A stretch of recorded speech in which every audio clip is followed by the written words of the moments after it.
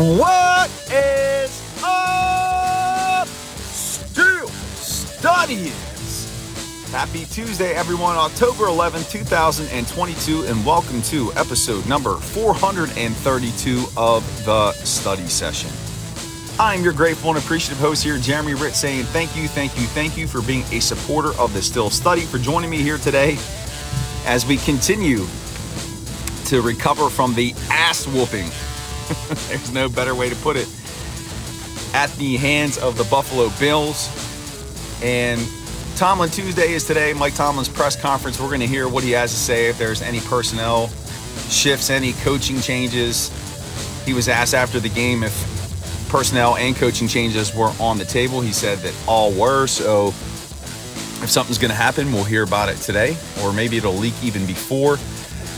And I'm going to get into all of that, where this Pittsburgh Steelers team stands now, what's probably going to transpire ahead of time. Before I do that, just want to make a note that Jim Wexel and I will be recording a new episode of the Steel City Insider podcast today around 1 p.m. following Tomlin's press conference. That will be up later, so make sure you check that out. Jim is super knowledgeable and insightful about your Pittsburgh Steelers, having covered the team since 1995. You don't want to miss it. Check it out. And also, don't forget that the Still Study is now on Apple Podcasts. Subscribe and get daily updates to your feed.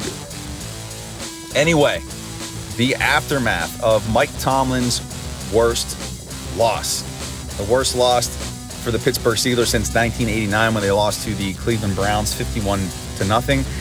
And I just want to point out, that season they did go on to make the playoffs. I'm not saying that that's going to happen. However, there is precedent for getting smoked and finding your way back into the thing. Anything is possible in the NFL. Again, I'm not saying that's going to happen, but we could sit here and act like we know everything that's going to transpire over the next, how many games left? 12 games, but we don't know. So that's what makes it fun. Anyway, my thoughts on the game, 2 days removed from it. Obviously, there are a lot of areas for this team to clean up. A lot of things that need to improve and get better in order for them to just win another game. And just going back to Kenny Pickett, I don't know if we're giving him enough credit for how he played against Buffalo, in Buffalo, in that type of hostile environment. That's his first start going against a top NFL defense, not getting help from his receivers. Going back to that one throw on third down where he threw across his body and it hits Deontay Johnson squarely in the hands and he drops it. Those plays, when you convert on those third downs, you keep the ball moving, that potentially could turn into points. But, that momentum was lost. Poor play by Johnson. But Pickett, the one thing that stands out about Pickett is he is accurate. He's got nice touch on the ball. He seems like a smart quarterback who understands what he's seeing on the field. Now, he's not perfect. There are definitely throws that he missed. And I think the biggest thing for him is just he doesn't have that elite arm talent. Now, we'll have to see if some deep shots are chalked up down the field as the season progresses. But just kudos to Pickett and what he's done. And I know I'm getting ahead of myself, but something else to just start to think about. Let's say that this Pittsburgh Steelers season continues to unfold the way that it has. They continue to lose games. Again, they've lost 4 straight now. But let's say they are in a position where they have the first or second overall pick, and one of those elite college quarterbacks are available there. What do they do at that point? Do they stick with Pickett? Do they ride with him and continue to grow and develop him? Or do they pass up a quarterback with all the tools and intangibles? I would have to think that if Pickett plays well this year and continues to show out like he has just in his limited action, that even if they were drafting first or second overall, then they would just draft the best player available or potentially try to trade with another team for more draft capital. So I couldn't see them going after another quarterback. I feel like they have their guy now, unless the bottom just falls completely out on Kenny Pickett's performances the rest of the season. But I don't see them going after a quarterback. They have a lot of work to start rebuilding this defense. They're going to need some defensive linemen. There's no doubt about that. And again, I don't want to get too far ahead of myself here, but you've got some really difficult decisions that you have to start making about a lot of players on this defense and what you're going to do there. So, you know what else is strange too? Isaiah Loudermilk is healthy now. He hasn't dressed since he's been healthy. He's been a healthy scratch. And for as much promise as he showed last year, and for as bad as Chris Wormley has been, he is just, he's never been good against the run. He's really not doing much in the pass rush department this year either. I'm surprised that he continues to get a helmet over Loudermilk. Maybe that's one of the changes that we'll see this week. Something else too, Jaylen Warren, man, he has played very, very well as an undrafted rookie free agent, and he's one of the lone bright spots on this team. He has come to play. He's hungry. He's got great burst, great vision. He can pass protect. And you have to wonder if he's going to start getting more carries over Najee Harris here in the next couple of weeks. Because let's just be honest, the NFL is a results-based business. And if we're solely looking at the results of the running game, Najee Harris just hasn't produced. Now, a lot of that is because there hasn't been a lot of space for him to run. But also, too, what needs to be acknowledged is he's not creating. He's not pushing the pile forward. He doesn't, and not that he had great burst last year, great pop last year, but it looks like he's a step slower. I'm not sure if that injury is still plaguing him, but if that's the case, go with the hot hand. If Warren is producing, give him the opportunity. Let Harris recover and get healthy. Warren has earned more carries, more snaps.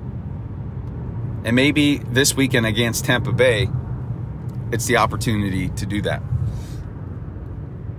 A couple other notes here. Ryan Clark, former Steelers safety, played under Coach Tomlin. Basically ripped the Steelers team, ripped Tomlin, and said that the Steelers showed no fight, that they gave up this past weekend, and that all falls on the head coach. Everybody's coming out of the woodwork to hammer the team. And again, it's so hard to quantify that. How do you measure that? That a team quit, that they gave up? Teams are going to get their ass kicked at times. Teams are going to lose 38-3. It's going to happen. It's part of the NFL cycle. Have we ever thought that the players that are out there just aren't that good? Again, you had a practice squad player in Josh Jackson at cornerback defending Stephon Diggs and Josh Allen. What do you think's going to happen? Or James Pierre. We know the troubles that he's had with allowing receivers to get behind him. You have Trey Norwood out there, 7th-round pick playing safety. So I think that narrative is just, that's clickbait. That's wanting to appear over the top so that it's drawing attention. But these players aren't out there quitting. They're trying to fight. They're trying to battle to win. But when you're overmatched in talent, and they were extremely overmatched in the secondary. And here's the thing, at outside linebacker, Malik Reed, I thought he would have been a decent addition. He's below pedestrian. He's not good. And who do they have behind him? Jameer Jones. Alex Highsmith is decent, but they're beat up there. They're inside backers. As much as we were excited about Miles Jack, he's been okay. Devin Bush has been okay. But that defensive line is just getting pummeled. There's maybe not as much talent out there as we thought. And when you have injuries to your best players, and yes, I'm going to include Terrell Edmonds in that because he was out this weekend. When you have Edmonds out, when you have Cam Sutton out, your starting corner, when you have Ahkello Witherspoon out, your other starting corner, when you have TJ Watt out, what do you think's going to happen? When Pat Freiermuth goes out, your starting tight end, who is a legit target for Kenny Pickett, what do you think's going to happen? When you turn over the football against an elite team like the Buffalo Bills, what do you think's going to happen? It doesn't have anything to do with quitting or giving up or not fighting. It's garbage. It's clickbait. It's Ryan Clark trying to draw attention to his show. And the same thing with Mark Madden from the Trib Live. There's, Tomlin's terrible. If it wasn't for Ben Roethlisberger. Whatever. Too many people can't be objective. Does Tomlin deserve part of the blame here? Absolutely. Is he going to get beat up this week?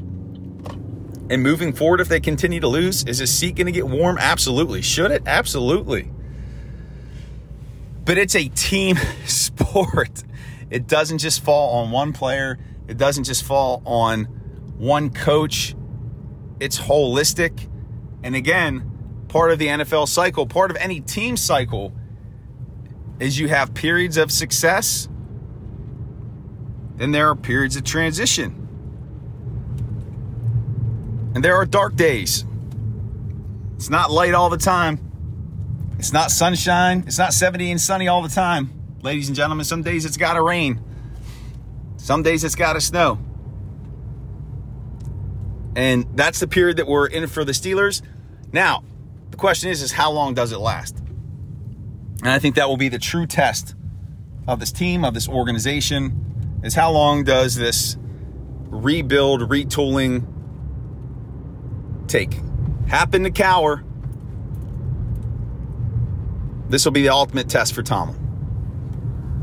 And studying. That is it. That is the end. That is the conclusion of episode number 432 of the study session. My gratitude and appreciation to you, Yin's beautiful, beautiful studyings. Let's connect. We could do that one of three ways. Comment directly on the articles at the bottom of the page. Hit me up via email at thestillstudy@gmail.com and give me a follow on Twitter at stillstudy.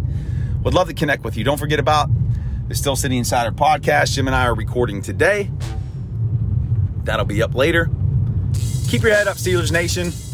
Hey, you got to pay your dues at some point. You can't win all the time. That's not how this game works, man. As a Steelers fan, you gotta ride through the muck.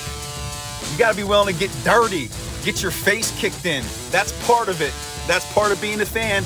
It's not all postseason and Super Bowls, baby. You gotta go through the losses and ride with your head high. And with that, remember, life is beautiful, regardless of the record in the black and gold.